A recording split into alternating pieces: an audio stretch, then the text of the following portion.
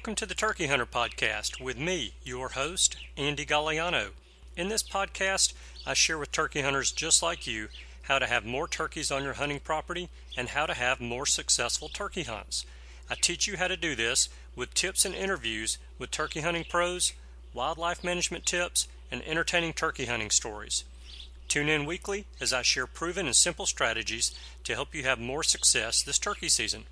Make sure to head over to www.iamturkeyhunting.com to subscribe to receive free turkey hunting tips, tactics, strategies, and product reviews. Also, please visit and like my Facebook fan page. Go to Facebook and search I Am Turkey Hunting, and also feel free to post your turkey hunting photos from this past season and let us know where and when you killed your bird. For all of you Twitter users out there, please follow me on Twitter, where my handle is @TurkeyHitman, and I will be sure to follow you back. And now, for this week's show. Hello and welcome back to this week's episode of the Turkey Hunter Podcast. You are listening to episode 100. I was going to get a party horn and blow that party horn for effect, but hey, it's another episode of the Turkey Hunter Podcast. It's episode 100. Maybe I'll do it when we get to episode 500. I think that's party horn worthy. So, not that this is a small affair or small feat getting to episode 100. And to prove that, we are doing something a little bit different today, because Cameron had the idea about a month ago that when we got to episode 100, we would do a show where he would interview me. So I thought it might be something fun and something different. So I've got Cameron on the line with me tonight. Cameron, how are you? I'm doing good. And I know where you are, but probably no one listening does. So where are you? I'm just hanging out in my house that I moved in this year for senior year of college, and just hanging out here talking to you. Just got done eating some delicious Mexican food, so I'm feeling good right now. All right. Good. Yeah, temporarily. Yeah. Very true. That's what I had for lunch today was Mexican, so yeah. Absolutely. Probably one of my favorite food groups, I have to say. Is it really? Yeah. Well, that's good to know. Yep. Well, very cool. So you had this idea of interviewing me for the show, and you felt like some people may find that interesting, which I'm questioning that a little bit, but I thought, you know what, it'll be fun anyway. So maybe during this interview I can provide something to some of the listeners that will be of value. Yes, sir. So, well, I just figured you've had 100 episodes of interviewing everyone else, and we've gotten to see some insight into your opinions and how you would approach things. But overall, we hadn't gotten to hear you do, say, rapid-fire Q&A, so we don't know about you in that way. And we also just don't know how exactly you would handle the situation. So I thought, hey, it's time to put you on the stand after 100 episodes. I'm not sure if I like this idea a whole lot. You know, those are my questions. So if I can't get the fastest time, how bad is that going to be? I mean, you have the edge here, so I'm expecting great things on the rapid fire Q&A for sure. Well, you know, I may have the edge because I wrote the questions, but I'm not so sure that I've ever even really looked at it like, okay, what's my answer? Because I'm typically asking the question and moving on to the next one, and I never really have looked at it like, okay, well, what's my answer to that? But yeah, you know, that's true, some you're of just them trying to fire them all. That's right. Some of them are pretty easy. I think just standard stuff that won't be too bad. But I know what they are, so we're going to keep time. If I do break the record, then it will just be for posterity's sake. We're not going to make a note of it. Okay. Even though it'll be on the show. But you know, again, I didn't blow a party horn for episode 100. If I beat the fastest time, I will not blow a party horn for myself. There you go. It'll just be the secret of the spectacular episode 100 for those that listen to this show. There you go. There you go. Well, you're in charge of this thing, but whenever you want to rock and roll with it, let's do it. All right. Well, so you always ask people, are you comfortable doing this, and are you ready? I am extremely uncomfortable doing it, and I am ready. All right. On the honor system, I do not have the list of questions in front of me right now. So, all right, I'm ready when you are. That's a good thing to disclose there, and I will start the clock when I end the first question, correct? Got to ask you because you're the master at this. Well, actually, you start the clock as soon as you start the first question. Okay. Well, I'll do that, and we'll get going on this. So are you ready? I'm ready. Okay. How many full-body turkey mounts do you own? 4. How many turkeys did you kill last year? 4. Diaphragm, box, pot and peg, or wing bone? Pot and peg. Wild turkey, grilled, baked, or fried? Grilled. Wild turkey, on the rocks, neat, on the rocks, with soda? Oh, yeah. Number of grand slams? 3. The make of your shotgun? Browning. Make of your favorite shotgun shell? Winchester. Have you ever killed a bearded hen? No. Have you ever killed a jake? Yes. 10-minute successful hunt on a 2-year-old bird or a 4-hour long hunt on a 4-year-old bird? Oh, I'll take the 10-minute hunt over a miss any day. Favorite camo pattern? Mossy oak. Wild turkey legs, for dinner or for the dogs? Dinner. More or less than 5 strikers in your turkey vest? More. State you killed your last bird in? Alabama. State you killed your first turkey in? Alabama. 30-mile-per-hour winds blowing at home the last day of turkey season. Are you hunting or sleeping in? Hunting. Sit in a blind for 4 hours and squeeze the trigger, or run and gun for 1 hour and not shoot? Run and gun. Rios or Osceolas? Osceola. Osceolas or Eastern? Easterns. Easterns or Merriams? Merriams. Public land out west or private land in the southeast? Oh. Public land out west. 2 3/4, 3 or 3.5-inch shells? 3.5. 4, 5, 6 or blended shot? 6. Field turkeys or woods turkeys? Woods turkeys. Pump or automatic? Automatic. Shotgun scope, rifle sight, holographic sight, or bead? Rifle sights. Rubber boots, leather boots, or snake boots? Rubber boots. You roost a bird this afternoon and it's pouring rain at daylight. Do you hunt? Absolutely.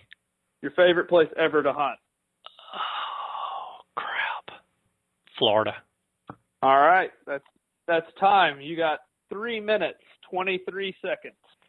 That's pretty poor. Hey, I think you thought through your answers very well, and you had a lot of thought behind them. That's all that matters, right?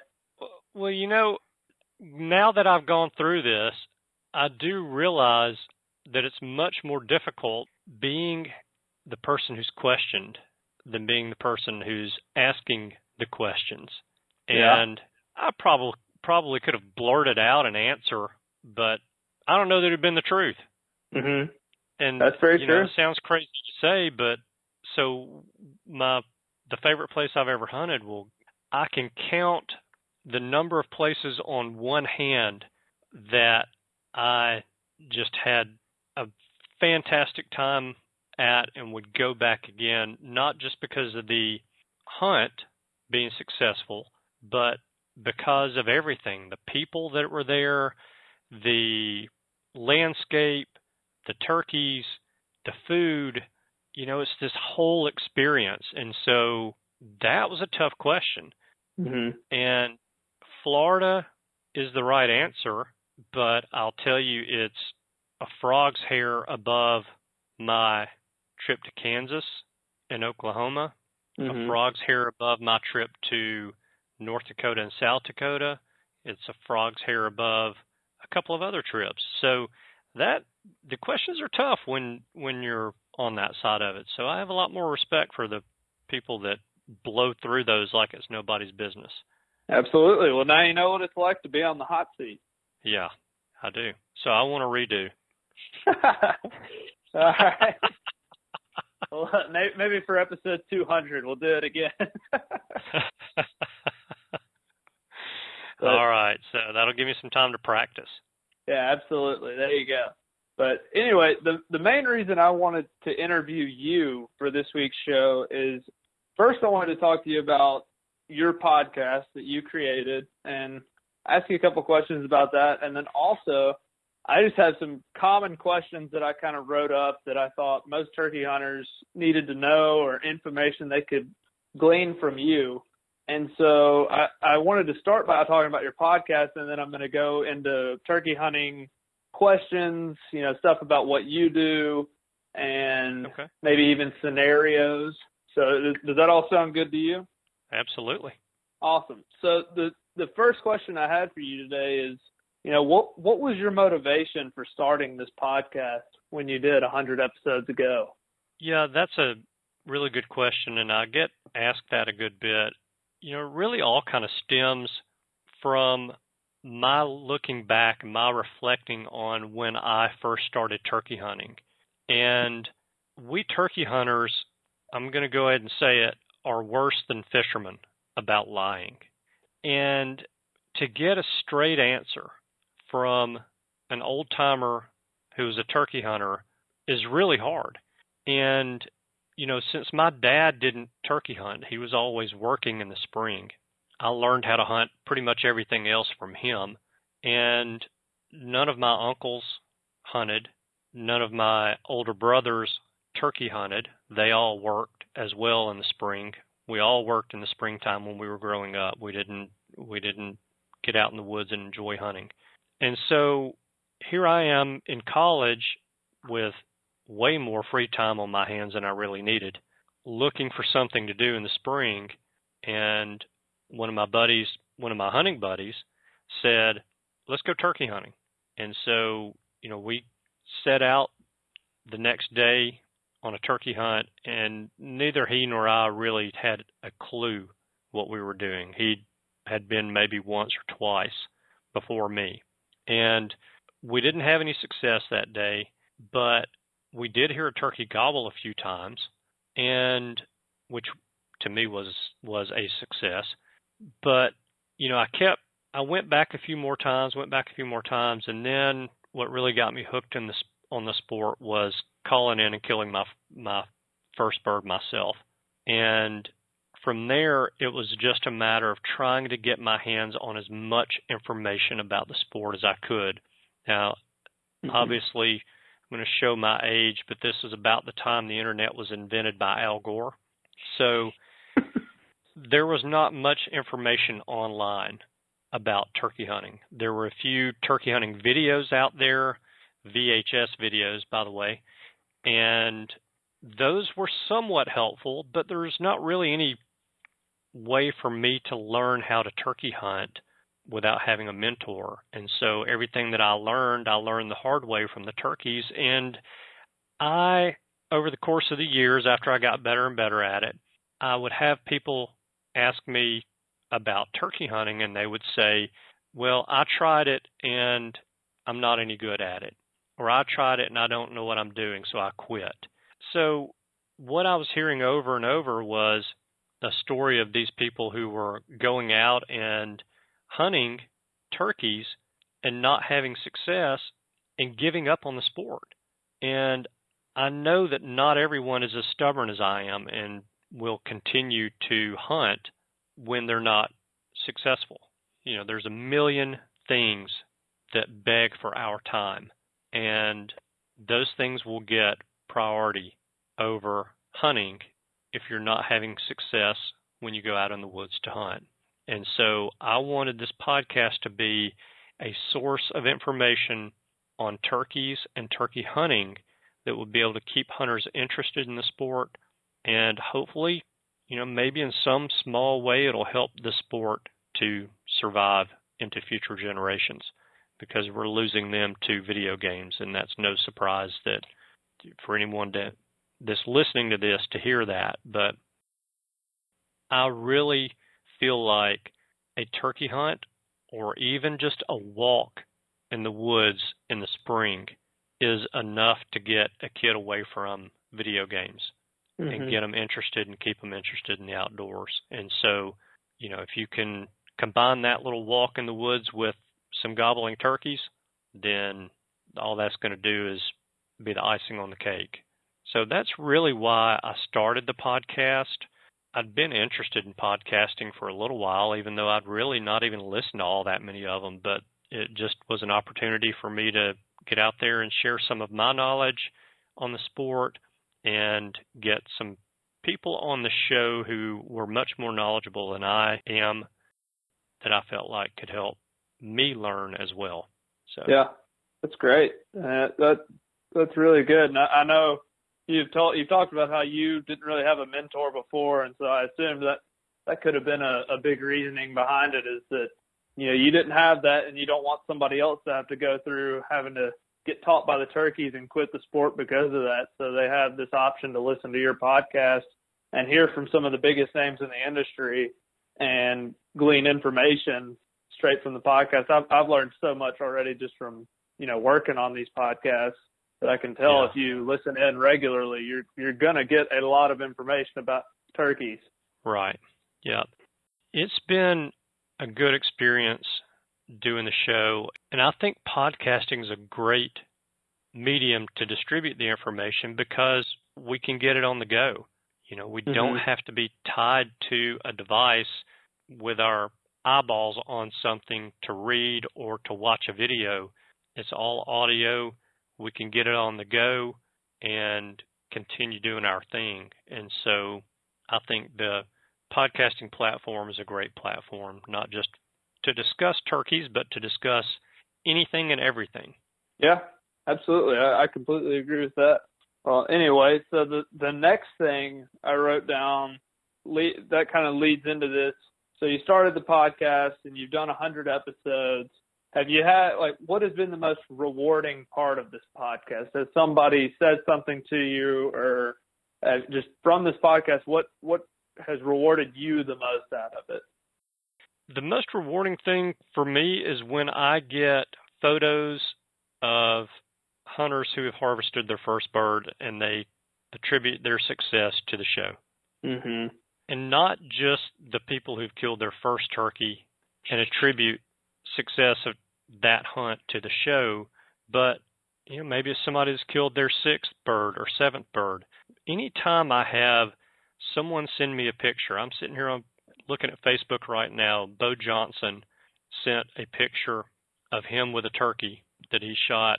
This was in 2015 when he sent me this, and he says, "Bagged this gobbler in southeast Nebraska yesterday afternoon, my biggest yet." And, it's a picture of him smiling real big behind this huge Nebraska turkey. And, getting these pictures from people and hearing their stories has been awesome. And that really is a driver for me to keep going and keep doing this. I've got here's one from Ryan Mason. He sent me this, and let's see, he sent me this in 2014, and it's a photo of him with a great big old Eastern, smiling, some huge hooks on this bird. So things like that, to me, that's the whole reason I'm doing this. And when someone sends me a photo and says, "Hey, this show helped me out," or "this episode of the show helped me out," that to me is everything. So that absolutely is the most rewarding part of the show. Yeah, that's awesome. That's bound to be pretty fulfilling when you get a picture like that and somebody can tell you, this tip from your show, or I listened to this episode and it helped me so much, and I used this tactic that I learned about on your show in order to kill this turkey. That's got to be pretty fulfilling. And you also get to see that you're continuing the sport, because I've looked on the Facebook page myself, and there's a lot of young hunters on there who are still very young hunting, and who knows if they may not have gleaned all this information from you or other sources, they might have quit the sport, and that's the only way the sport's going to continue to grow. Yeah, that's exactly right. Absolutely. So my last question on the podcast is, do you have any future plans for the podcast, or, future topics that you might cover soon that you could let listeners have a little idea into, or is it all got to be secret? Not everything is a secret, but I do have some thoughts that I'm mulling around in my bald head about plans for the future of the show. And I don't want to throw anything out there yet, but when that time comes around, I will be asking for input from some of the listeners, because the way I feel is ultimately this is their show. Mm-hmm. I am hosting it. Let me step back because I'm not giving you any credit. You and I are producing it. And so my name's on it. Our work is going into it, but it is the listener's show. If I'm making a show that is garbage, I don't expect anyone to listen to it. And I don't want to go through the effort of putting a show out there that's garbage and not have people listening to it and enjoying it and getting something out of it. So I will be asking for input from listeners when I get ready to roll out something new and exciting for the show. But as far as upcoming topics, I have been trying for about, 4 to 6 weeks to get someone to come on the show who can share some science behind a turkey's eyesight. I have people tell me that, turkeys don't really see better than us. They just see movement better than us, or they do see better than us, but their vision is not magnified. Then some people say, their vision is magnified. It's about 8 times as strong as a human being. Well, it may be that I'm having a hard time getting someone to come on the show to cover this topic because no one really knows. Yeah. I would imagine if you asked a turkey, how much better do you see than I see, you're not going to get an answer because he still can't see the way that we can see. But, I don't think that biologically there's a huge difference between a domestic and a wild turkey. And surely someone has done studies to be able to tell exactly what is in a domestic turkey's eyeball or a wild turkey's eyeball and how those things within that eyeball relate to the way they see things. But I'm working on that. I may never get that done. Hopefully I will. I also want to do some more of those dissecting calls episodes. Yeah. I really enjoy those, and I love turkey calls. So, to get someone on the show that loves turkey calls and makes them and hear about what they put into them, and you get to hear the time and the effort and the energy and the care that they put into making these calls just so you and I can go out there and use them and call a turkey in. That's always fun, getting those people who are passionate about their hobby on the show, and they can always provide us, the average hunter, with some good insight as to how to pick the right call. So that's a little bit of a sneak peek as to what's coming up. Okay, awesome. That sounds like we got a lot to look forward to then. I like both those topics you just said. The eyesight one sounds like that could be very interesting if we can find somebody that'll do that show for us, interview-wise. And now that paper, I may turn you loose and let that be your next research paper. There you go. I don't know if I'll have time to do a research paper on it, but I can help out with it if need be. I see anyway, you backing out of work now. Yeah. I'm just slowly creeping out of there. But so that's all the questions I have for you about the podcast. And I want to move into more questions about turkey hunting. And I'm still relatively new to the sport, honestly. I probably started when I was 14, 15, got really into it once I could actually drive at 16 and take myself. And I still have a lot of questions, and I face a lot of scenarios that I don't know how to handle things, and I know other people have these same issues. And so I just made some more questions that I thought I could ask you, because you've talked to a bunch of different people who know a lot about turkey hunting, and you've hunted a lot yourself. and you learned everything on your own, which is a great way to learn. So I feel like you could give some insight on these topics that could really help me and hopefully some listeners. And so first, I just wanted to ask you, how many wild turkeys do you think, just estimate, do you think you've killed? I'm going to say just shy of 100. Okay. I've got, you've seen my trophy room. Oh, yeah. And it's my paradise right there. That's what my goal is. So you've seen my pieces of barnwood where I have the nails in it and the spurs and beards hanging off of that. And I don't know exactly, but I think there's about between 70 and 80 there. And then I've got some that I've not put up yet. And I've got some that I haven't put up because I haven't just taken the time to put the beard in a shotgun shell and tie the rope around the legs and hang them up. But I've also run out of board space after this year. So that's a good problem. I just have to go grab some more barnwood from the hunting camp and get me a new board made up and find a vacant wall in my house where I can put another board with some turkey beards and feet. There you go. You might have to ask the wife about that one also. Yeah, she's really good to me and lets me display all of my trophies, and she loves them as well. So, that's good for me. But every so often I get that question of, can we hang a picture on the wall? And I just look at her and say, we don't have room for a picture. We got animals everywhere. Yeah, you really do. It is a spectacle, and as I said, that's the goal for me one day, is to have that lining my rooms in my house.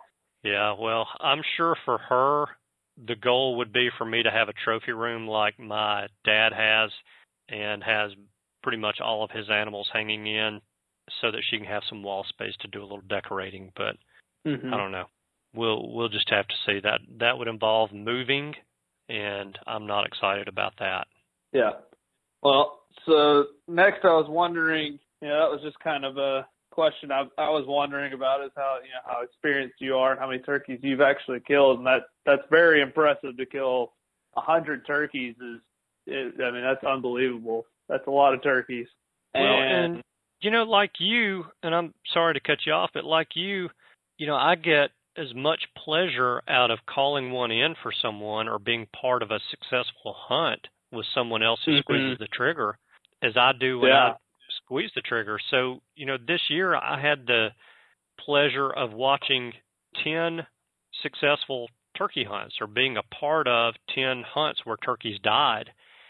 Yeah. And, I don't count those when counting a total, even though someone says to me, how many turkeys did you kill this year? The answer is 4. But really, if I was staying within the law, or I should say if I was not staying within the law, I could say 10. Yeah. If I hunted by myself and I was not staying within the law, I killed 10 turkeys because I would have. Absolutely. But anyway, go ahead. It's just as rewarding when you can call a turkey like that up. And I've done that with a couple of my friends, and my only stipulation when I do that, as long as it's somebody, I'm a good buddy with, tell them if I call this turkey up, I get to keep one spur. And that's not so much for the trophy as it is when I see that spur, displayed, I think, oh, wow, that's when I called that turkey up for, this guy. And so I always tell them they have to give me one spur, and they can choose which one it is, just in case he has a broken one or something. That's pretty cool. Yeah. I just like when I look at my collection of, not quite as vast as yours, but when I do, I can still remember almost every story behind every beard and set of spurs that I have. And when I have a couple of those single spurs where I've, been hunting with a buddy and called them up a turkey, and those are just as special to me, because that when you're both running up there and hugging and high fiving about how you stand over this beautiful bird and everything, that's a pretty special moment. Oh yeah. There's no doubt. Absolutely. So let's act like it's about to be opening day of turkey season. Tomorrow is opening day, I wish. And I'm assuming actually we'll say a week ahead of time because I'm assuming you at least pack a week ahead of time. What are you putting into your turkey vest? Can you just walk me through what exactly is in your turkey vest? Mine's usually prepared like a month before the season because I'm so fired up. But mine is never emptied. I'm always ready to go, ready to go at a moment's notice. So, yeah, that's another good question, and I think that new turkey hunters can probably learn something from the answer to that question. So, things that I have, pot and peg calls, and I will tell you that I've got all of them: glass, aluminum, slate, ceramic. I mean, you name it, I've got it. I don't have all of those in my vest at any one given time, but I've got them. So typically I'll rotate those calls out throughout the season because I don't necessarily want to go in and hunt the same bird and sound like the same hen every single day for the whole entire season, even though usually I'm not hunting the same bird the entire season. But I like to mix the calls up so that I sound differently when I go out into the woods. So pot and peg calls and strikers, of course, either a Brillo pad or something to rough that call up with a little bit. Chalk for box call. I've got hand pruners so I can trim branches off of trees that I'm going to sit against or trees in front of me that may be obstructing movement of my gun or me being able to see an approaching turkey, whatever it may be that I need those clippers for. Those things are awfully handy. I have box calls. I have crow calls. I have shotgun shells because I have been known to miss a turkey, and I've got to have backups because I've been known to miss a turkey not one time, not two times, and not three times, but four times. And it's not any fun when it's 7:30 in the morning and you shot out of shotgun shells and you have to go back to the truck to get more, or you realize you don't have any more in the truck and you have to go home. I don't know that I'll ever be good enough to kill a turkey with a rock. So I carry lots of shotgun shells. Now, I don't keep this in my vest. I keep this on my body, but it's very important. And I know some people who hunt that do keep this in their vest, but that's binoculars. If I can help it, I don't leave home without them. So that's another important tool. You know, you can't go in the woods without TP. So I've always got that was going to be a part in the vest. I've always got a roll of TP in the vest. You know, I've rarely place in the vest. Yes, it's in a bag that keeps it dry because, you know, I'll be out there when it's raining. So, I don't want a wad of wet toilet paper in the back of my vest. Yeah. But that is an essential hunting tool. I rarely use a decoy. And so if you catch me with a decoy in my vest, it likely is mid-season or late season where there's not a lot of activity going on, and I'm going to go out knowing that there's a real good chance I'm going to find a tree to park underneath and get me a nap. I mean, wait out a turkey. So occasionally I'll have a decoy and a stake with me. I keep rubber bands in my vest because I can use them to quieten my box call. And also, if I happen to break one of the rubber bands on my box call, I've got backups. That's pretty much it, you know, as far as essentials. And now with the shotgun shells, I always keep a couple of birdshot loads with me and a couple of buckshot loads with me as well. Now, I'm admitting this on podcast that's going to air. I don't know if buckshot is legal everywhere, and it may not be legal in Alabama, but I'm going to take my chances on being able to kill a hog with a load of number 4 buck. Yeah. And if that means that I get a ticket one day, then I'll pay the fine and move on. I have zero intentions of ever even trying to shoot a turkey with buckshot. So I doubt that I will not carry buckshot with me. Mm-hmm. And again, probably not a good thing to be saying on the show that, what I'm doing is probably not legal, but I know what my intentions are, and they are not ill towards a wild turkey. They are ill towards a wild hog. I will promise you that. Absolutely. And of course, I use the bird shot for raccoons and snakes. Yep. So. Yep. Awesome. Well, all right. when you're sitting down and you have your turkey vest there, what is typical? I mean, this may change situationally, but just on most occasions, what's the first call you're going to pull out? What's your favorite call to start the morning off with?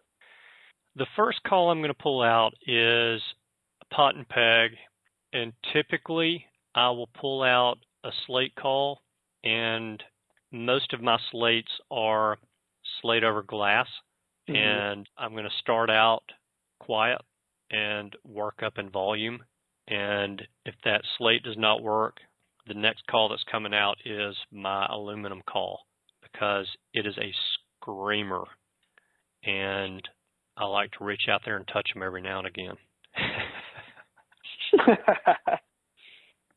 Absolutely. So, yeah. But, yeah, typically if I'm running and gunning, I want to start out quiet with my calling. Yeah, just in case he's not as far as you think. That's exactly right. Yeah. Yeah. Don't want to spook him being too loud. Yeah, that's really good advice right there. And speaking of advice, so when you've been in the woods in the past for many years, what would you say overall is the number one biggest factor you've seen to getting wild turkeys in gun range? It may be weather, it may be a calling technique, anything. What's one of the biggest factors in getting a turkey to come into gun range? In my opinion, the number one factor to getting a wild turkey in gun range is to get myself within gun range of that wild turkey.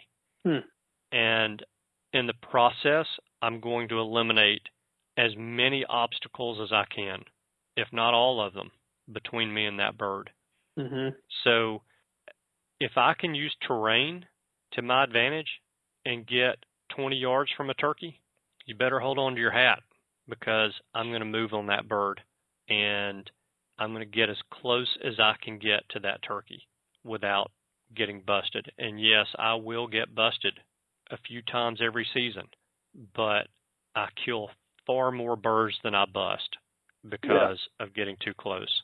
And that, to me, was my number one obstacle in killing turkeys when I started out turkey hunting. But I didn't, for a lot of years, I just didn't get it. I kept hearing people in the back of my head tell me, turkeys have tremendous eyesight. You have to be careful. You can't move a whole lot. You can't get too close. So that's what I kept playing over and over and over in my head. And there's no telling how many birds that I did not kill simply because I didn't get close enough to them to start with. And they got hung up by a fallen over tree or a creek or a fence or whatever it may have been, a hen, whatever it may have been. And if I can get closer, most of the time I can eliminate most, if not all, of those obstacles. Yeah, that's very true. So you just mentioned a hen. That was actually my next question, so I'm going to go ahead and lead into that. All right. How do you personally deal with a henned up turkey? And let's assume you just got in the woods, you heard him gobble, you get in there, you're pretty close, you set up, he's gobbling, you're feeling all good, and then all of a sudden you hear that sound you really didn't want to hear, and that some hens are starting to yelping up there in the trees with him. So how do you handle that once you now know this turkey has 5, 10, 15 hens with him? How are you going to handle that situation, calling-wise especially? So when I get there, he's gobbling, and he's still on the roost, and the hens are still on the roost. Yeah, everybody's still on the roost. It's very early, and you know what the situation is at this point, that he has got hens with him. They flew up together, and they're going to come down together. Okay. The one thing that I'm going to force myself to do is not call while he's on the roost. And I will say that varies depending on where you are. I have friends who hunt in North Carolina. When they hunt with me here in Alabama, it blows them away that I will not make a sound until that gobbler pitches down from the roost and hits the ground. They call to their birds on the roost, and they have success with that. Every time I have ever called to a turkey on the roost in Alabama, that turkey has sat on the limb of that tree for hours, and I have sat there until 10 o'clock some mornings, knowing that that turkey's not flown down. And then you hear him fly down. He flies down, he goes in the other direction, you never hear from him again. Mm-hmm. And so that's the last thing that I'm going to do is call. And I use that same strategy no matter where I'm hunting. I'm letting the hens fly down and walk to the gobbler. Yeah. So and hold at on, that point in time, one question real quick. So is that only if he's henned up, or if no matter the situation, you are not calling to that turkey on the roost, regardless if he has hens or not? No matter the situation. And okay. All right, sorry. I've had some. No, it's a great question, because I've had some guests on the show. They say that calling to a turkey on the roost works better when that turkey has hens with him. Mm-hmm. But in most places in Alabama, the gobblers are not going to fly down before the hens fly down. So a hen's going to fly down, and she's going to walk towards that gobbler who's still in the tree. When that gobbler sees her, he's going to fly down to her. He is not going to fly down to me, because I am that, I'm using air quotes in a really bad analogy here, I am that bird in the bush.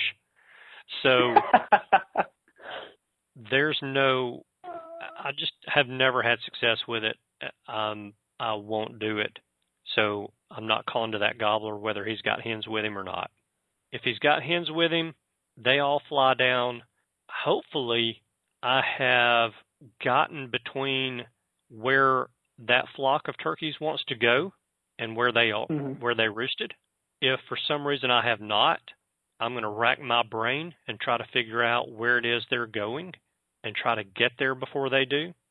If I can't figure that out, then I'm going to start picking on that boss hen, the one that answers me as they start to drift off and starts to get nasty with me, saying, "Where are you?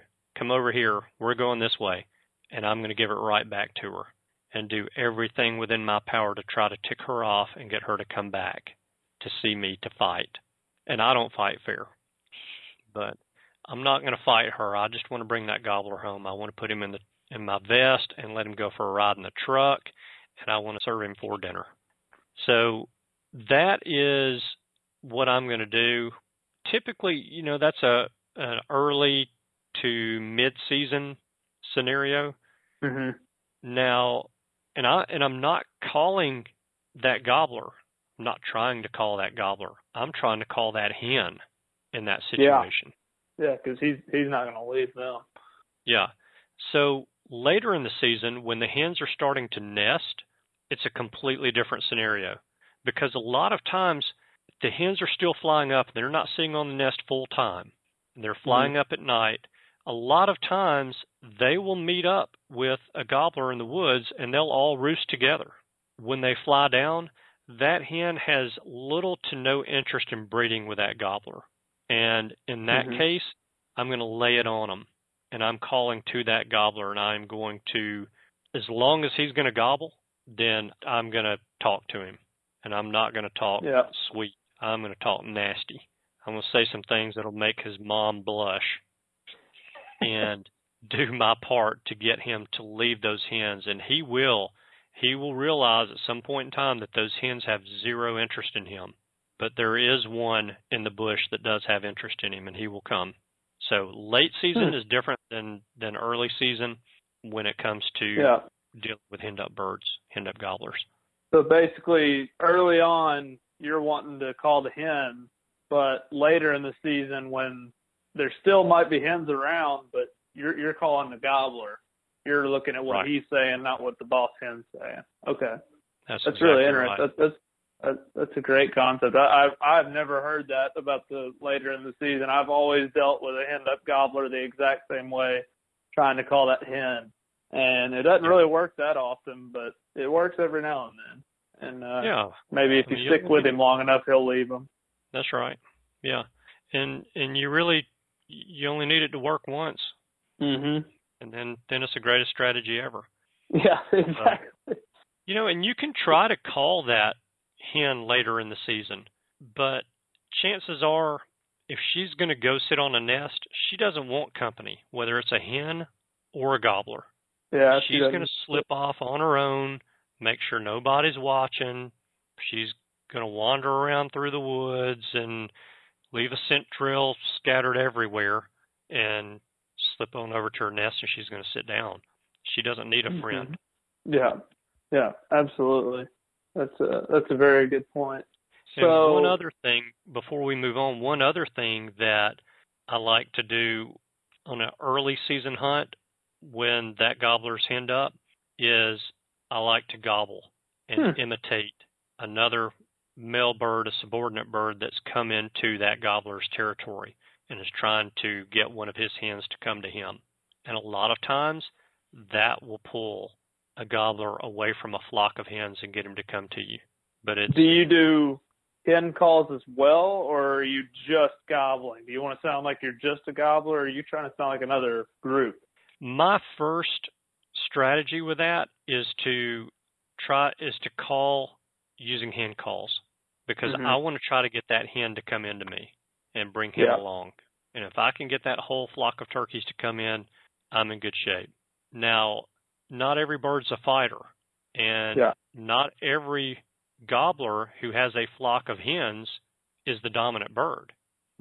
So you have to kind of be careful with that gobbling strategy, but it does work. I have had it work numerous times, and so that's another one to kind of stick in your back pocket and try out.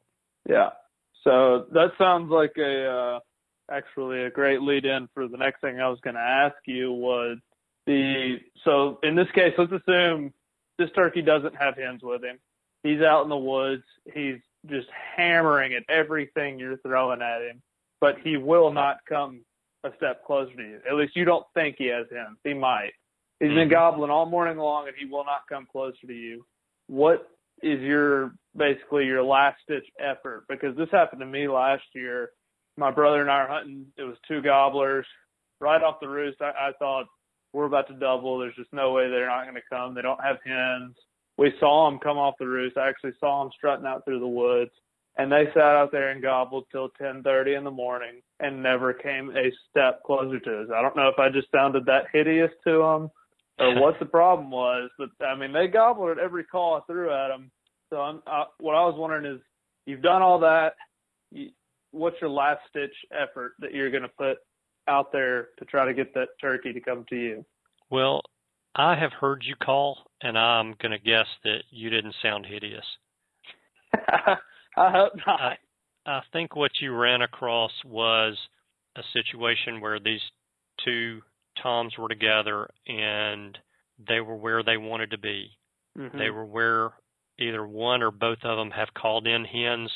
Lord only knows how many times during the course of that mating season, and maybe the 1 or 2 or 3 mating seasons before that. Yeah.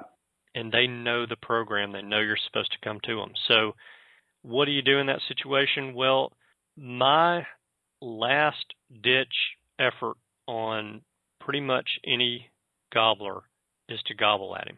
And my experience is that has one of two effects on the bird.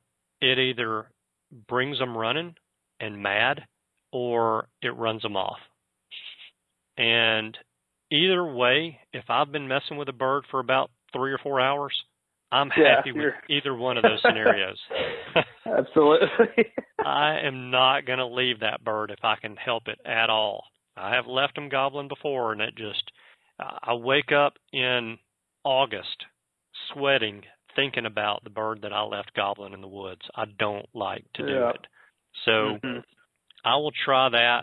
If that doesn't work, then I'm going to think about where I am, where that turkey is, and where within 100 yards can I get without that bird seeing me, where he would be likely to leave where he is.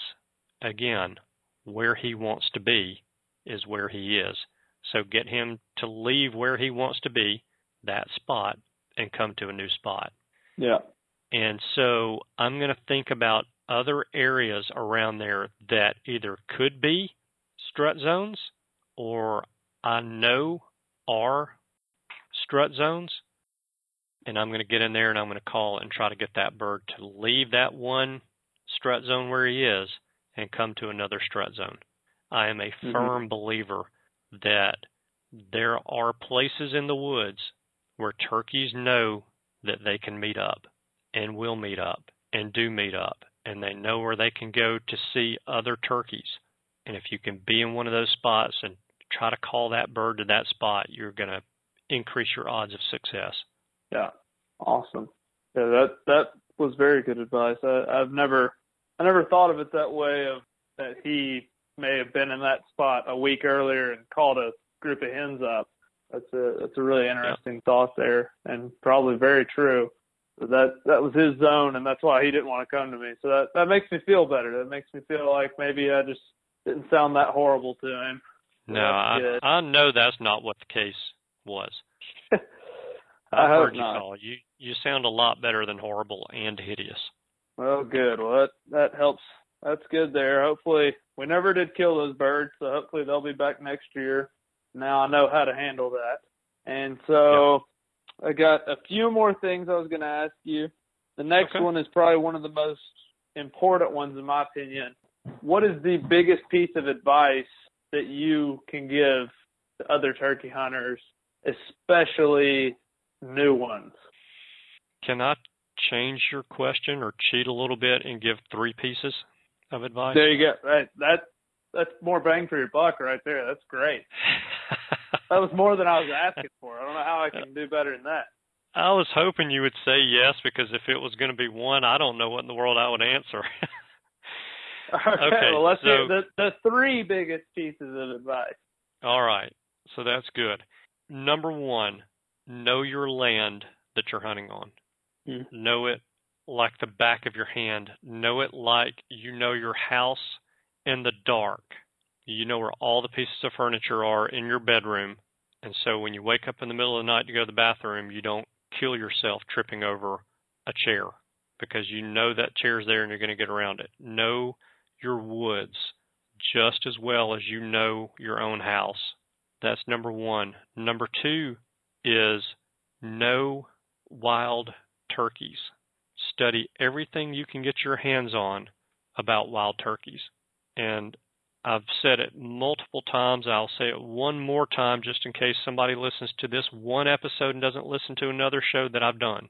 Read Illumination in the Flatwoods. Not only is it a great story, but it will tell you volumes about wild turkeys. You'd have to read between the lines and pay attention to what's going on with the turkeys.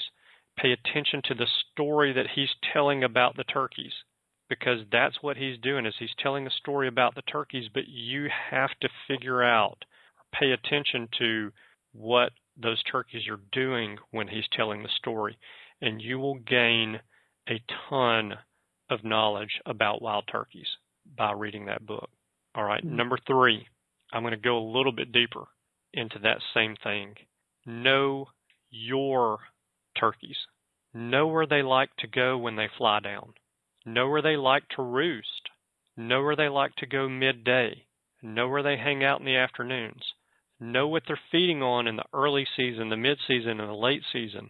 You need to know your turkeys. You need to know their habits. You need to know their patterns. You need to know everything that you can possibly know about your wild turkeys. Remember, you asked me that question about a tom on the roost, and I told you that I won't call to a tom that's on the roost, whether he's got hens with him or not. That's because I know my wild turkeys. When you call to them on the roost, they're going to stay there. Again, if you're going to hunt Merriam's, I will bet you a Merriam's turkey could give a rip if you called him on the roost or not. But an eastern wild turkey in southwest Alabama will sit in that tree as long as he can sit in the tree, waiting on that hen to show up before he flies down. You have to know your turkeys to kill turkeys. That's my 3 pieces of advice to especially new turkey hunters, but to all turkey hunters. Yeah. So how do you do all that? How do you do all that? You go spend time in the woods. Mm-hmm. You spend time studying Google Earth. I'm a Google Earth nerd. I'm not going to claim to know that I know everything about Google Earth because I don't. I didn't write the program. I'm sure there are a lot of things that it does that are great that I don't know how to use. I don't know how to do. But you can learn a lot about your land by looking at Google Earth. Study it and get to know it. So I interrupted you. Go ahead. I was going to say, number 3, what you're saying, knowing your turkeys, that didn't become as relevant to me until this year when I was hunting in Alabama, a whole new ball game of turkeys. I've been hunting in Tennessee, both Easterns, they're, bordering states, but there's 2 different types of turkeys in my opinion. The Alabama turkeys are very different than the ones I'm hunting back home. I know my turkeys back home, but the ones I was hunting here, I didn't know the land. I didn't know, where they wanted to be and that kind of thing. And I really struggled this year in Alabama. So that's a great piece of advice right there. And so I'm hoping this next year hunting here, I should be a lot better equipped for it because I've heard them and seen these turkeys and where they've been going, at least for one season. So my knowledge has grown a little bit. And it all boils down to getting into the woods all the time, or at least before the season for some amount of time. And during the season, your knowledge bank is going to be growing about your turkeys. That's just, that advice you just gave is the starting point for every turkey hunter, is how that needs to happen. Yeah, I agree. That's great. Absolutely. And elimination of fat woods, that's funny because I'm in my room right now, and that's literally the book sitting next to my bed on my bedside table is Elimination of Flatwoods. I read in it all the time. And that was all after your suggestion. And once I started it, I realized you were very correct in that. It's a great book. And you're right, it is a great story. But you also, if you read it like you were saying, you're going to learn a lot. Yeah, yeah. I enjoy reading it as just the story. And so I don't know how many times I've read it, but every time that I read it, I pick something up about turkeys that I didn't know. Or that when I read it, I go, oh, that makes complete sense now. And I think back to what happened on a hunt 5 years ago. Yeah. And why did that turkey do that? Well, so much of why a turkey does what a turkey does stems from being born. I mean, you can't give any better explanation than that. Mm-hmm. So, love the book. Absolutely love it. Absolutely, yeah. Well, that's great. Well, I have 2 more questions for you, and these are a little more not as big of advice questions as they are just kind of storytelling, because I love kind of I'm sitting around the campfire and I want to hear a good story about other people's turkey hunting experiences. But my first one is, have you ever done anything that's just really out of the ordinary or strange that worked with turkey hunting, and you ended a hunt with a successful turkey hunt by doing something just almost insane in the turkey woods? Yeah. Again, I'll say, do as I say, not as I do, because I am big into being as safe as we can be in the woods. Turkey woods are not an extremely safe place, but we sometimes do things in the heat of battle that we look back on and go, well, that wasn't entirely smart. So anyway, all right, so now that I've told them myself again, here's what I did. One morning, I went out, it's daylight, I heard a bird gobble on the roost 2 times, and that was it. Nothing after that. And it was mid-season. The birds should have been gobbling. At least gobble on the roost good, then they fly down call hens in, they get quiet, and then, an hour or 2 hours later, they start to fire back up. It's that time of season. Well, Yeah. not much gobbling going on at all that morning early on the roost. The birds fly down, and there's absolutely nothing going on. So I go and I park my rear end in an area where I know there are turkeys, and they are there almost all the time at some point during the day. And I'm calling, and I'm sitting on the edge of a food plot. And, I'm not blowing the call up. I'm calling sporadically. Well, I look down at the end of the food plot where the road comes into the food plot, and there's a gobbler standing at the road, and he's looking in that field that I'm sitting in, or sitting in the edge of. And he's looking for that hen that he heard calling, but he doesn't see her. I don't have a decoy up. So he leaves, and I get up, and I walk towards that road where the bird was. I sit down in the edge of the woods where I can see down the road where the turkey walked off, and I call, and he gobbles. And I think, this is just going to be too easy. So I sit there for about 10 minutes, and he gobbles again. And he's a little bit closer, maybe 25, 30 yards closer, not a whole lot. But I still can't see him. He's not in range. And I'm still sitting there. I'm not calling. I'm waiting on him to show up. About, 15 more minutes go by. He gobbles again, and now he's further away from me. So I get up and I go to where he was when he gobbled the first time, and I sit down and I call, and he gobbles, and he's farther away. I call to him again, and he gobbles, and he's turning, he's coming towards me. So I get ready to shoot. I'm waiting on this turkey to show up, and I'm waiting, and he gobbles, and he's getting closer, and he gobbles, and he's getting closer, and he gobbles, and he's going away from me. I'm like, what in the world is this turkey doing? He's by himself. I know he's by himself. Why? And I am where he just was. Why will he not come back to where he just was? So he gobbles again, and he's further away again. So I get up and I go to where he was when he gobbled that first time out of that set of gobbles that he did. And I sit down and I call. He does the same thing. Gobbles, then he starts walking towards me, gobbling. He stops, he gobbles, he turns, and he walks away gobbling. Never comes within range. And I said, I think I have figured this game out. I'm not real smart.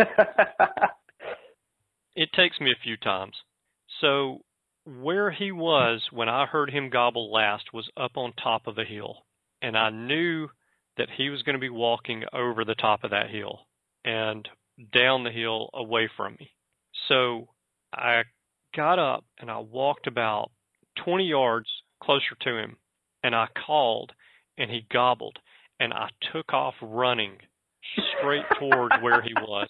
And I closed the gap of probably 60 yards, and I sat down right on the edge of that hill.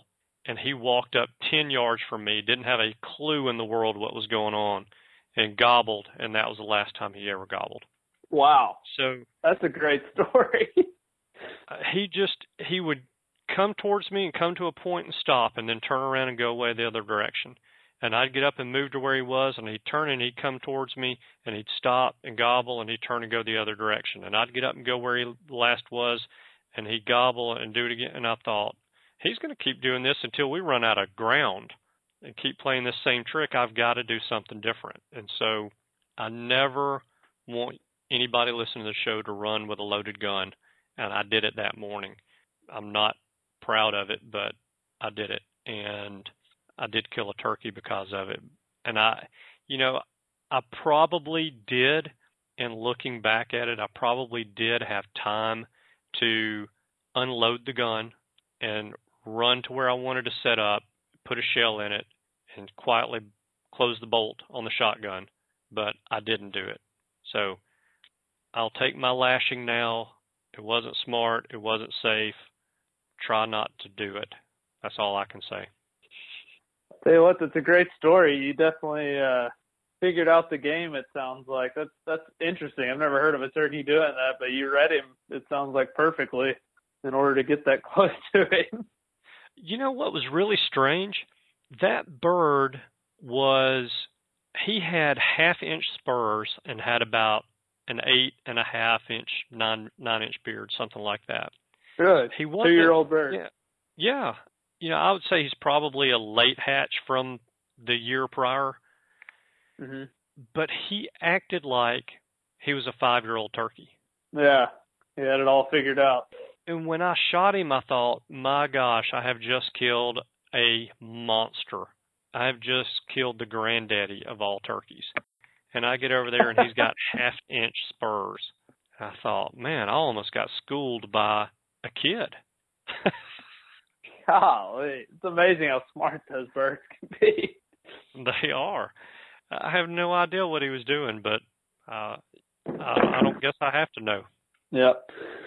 Well, I was going to ask you for one more story, and all right, you can answer with any story you'd like. But the last thing I was going to ask you is, what maybe is one of your most memorable hunts, if not the most memorable, and why is it so significant to you? Like, why does it stand out among all the 100 turkeys you've killed? What's one story that really stands out to you, and what contributed to it? God, man, that is so tough. There are so many great hunts that I have been on, and every one of the turkeys that I've killed provided me with an awesome experience and an awesome story, and I wouldn't trade any of them. So picking a favorite or memorable out of that whole bunch is pretty tough. I would say probably like most people, the first bird I called in for myself was a special bird because of that fact, but in addition to that, because of the fact that he was on public land. Mm-hmm. And, wow. Yeah, and so that was a great experience, and really that bird is what got me hooked. I'd killed birds before that, but that's the bird that got me hooked on the sport, and I have never been the same since. But I mean, there's so many of them. There's the monster Missouri turkey that I did a show on. I can't remember what episode that is, but that's the one that my buddy John killed when we were all hunting in Missouri for our out-of-state trip. And the bird was, I think, number 2 in Missouri and number 3 typical in the U.S., eastern wild turkey. Wow. And that bird gobbled his ever-loving brains out. I can't even begin to guess how many times that turkey gobbled. 300, maybe 400 times. He would gobble until he ran out of breath and still be trying to gobble. Wow. So that was a very memorable hunt. And then, John shoots the turkey and we get up there, or he gets up there before me because he's closer. He's slipped away from me to go after the bird, and he starts hooping and hollering. And he says, "You're not going to believe this." We get over there, and the dang turkey's got like 2.25 inch spurs and a 14 or 15 inch beard. I mean, it's just good. Nice. Yeah, that added to that hunt being memorable. Then some of these funny hunts that I've been on, the Texas Decoy Massacre, that I was involved with John on that hunt. If I had a video camera, I still don't think you'd believe it if you saw it. It was just hilarious. It is one of the funniest things I've ever experienced in my life. And then there's the hunts where I've helped guys get their first turkey, and to see the excitement on their face, and to see, I even saw one of them this past weekend on a dove hunt, a guy named Larry Florence. And Larry is still a turkey hunter and is passing his love of the sport onto his kids. And, to see that is awesome. So, man, there's just so many of them. It really is hard to pick them out. And, those hunts where I helped these guys get their first bird, I didn't squeeze the trigger, but I will never forget those. Yeah, that's a very special moment. Yeah. So I've always enjoyed those. And I'm no different than anybody listening to this show that's turkey hunted for a while. or even if they've just turkey hunted for a few years and they're, have a few birds under their belt. I love everything about the sport. Every one of the turkeys I've killed has and will always be a great memory for me, and I enjoy sharing those memories with my hunting buddies. And so that's really what it's all about for me. Absolutely. Well, that's all I have to ask you. Do you have anything else you'd like to talk about? Cameron, I have just looked at the timer on this conversation. And I am the longest-winded person that has ever been interviewed on this show. So I may not have won the rapid-fire Q&A, but I won the staying power contest. Absolutely. There you go. That's more important right there. I don't know. There's no telling how many people I've lost in this long interview, but I appreciate you having the initiative to come up with the idea for the show and following through with that. I don't know if the show's helped anyone. I hope that it has. I hope my experiences, not just the ones shared on this show, but the ones shared on all the other episodes, have been worth the people's time that they've taken to listen to the show. I respect their time and I appreciate their time. And I say this, and I stole it from a radio host, but the reason that I stole it from a radio host is because I feel the same way.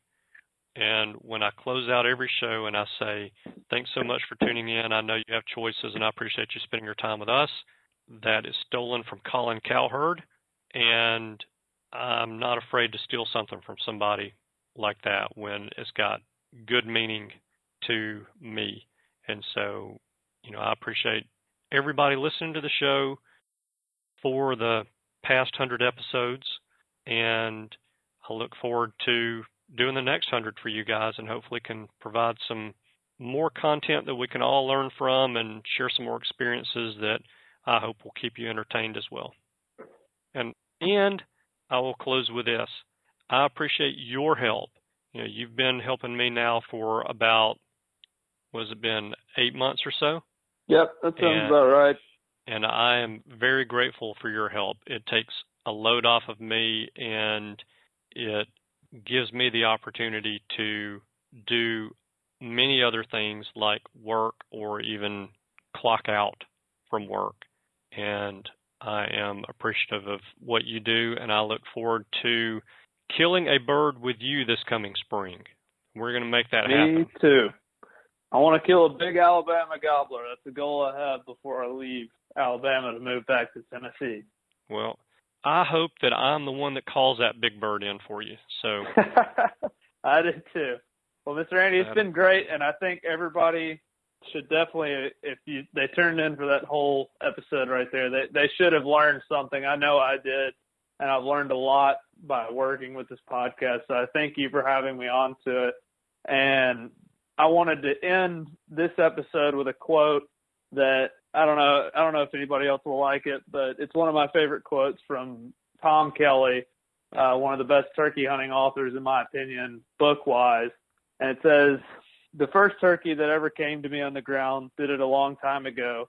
I sat there with my hands shaking and my breath short and my heart hammering so hard I could not understand why he could not hear it. The last turkey that came to me last spring had exactly the same effect. And the day this does not happen to me is the day that I quit." And that's how I feel about it, and I think that's how everybody should feel about turkey hunting, in my opinion. Yeah. I have a feeling everybody listening to this show feels that way. I do too, especially the people who tune in every week. You can see that we get a lot of views on the actual date the show airs on Thursdays, and I really appreciate those people listening in because I know you do a lot of hard work for this show, and I put in some effort too, and really makes it worth it to see that we're hopefully helping some people out. I can't say it any better than that. So I'm done. Awesome. Well, I think we've said enough, to be honest. Good deal. Cameron, thank you for your efforts. I really do appreciate you. Thank you guys for listening this week. again, I know you have choices. I appreciate you spending your time with us. I hope you have a wonderful week, and I look forward to seeing you again for episode 101 next week. Goodbye. Goodbye. Thanks for tuning in. You were just listening to the Turkey Hunter Podcast. If you enjoyed the show, please go on over to iTunes and leave a 5-star review. And make sure to head over to www.iamturkeyhunting.com to subscribe for free turkey hunting tips, tactics, strategies, and product reviews to help you have a more successful turkey season. And stay tuned for upcoming episodes on hunting afternoon birds, how to film your hunt, and the breeding cycle of hens, as well as some guest interviews. Thanks again for listening. We know your time is valuable, and we appreciate you sharing some of it with us. See you next week.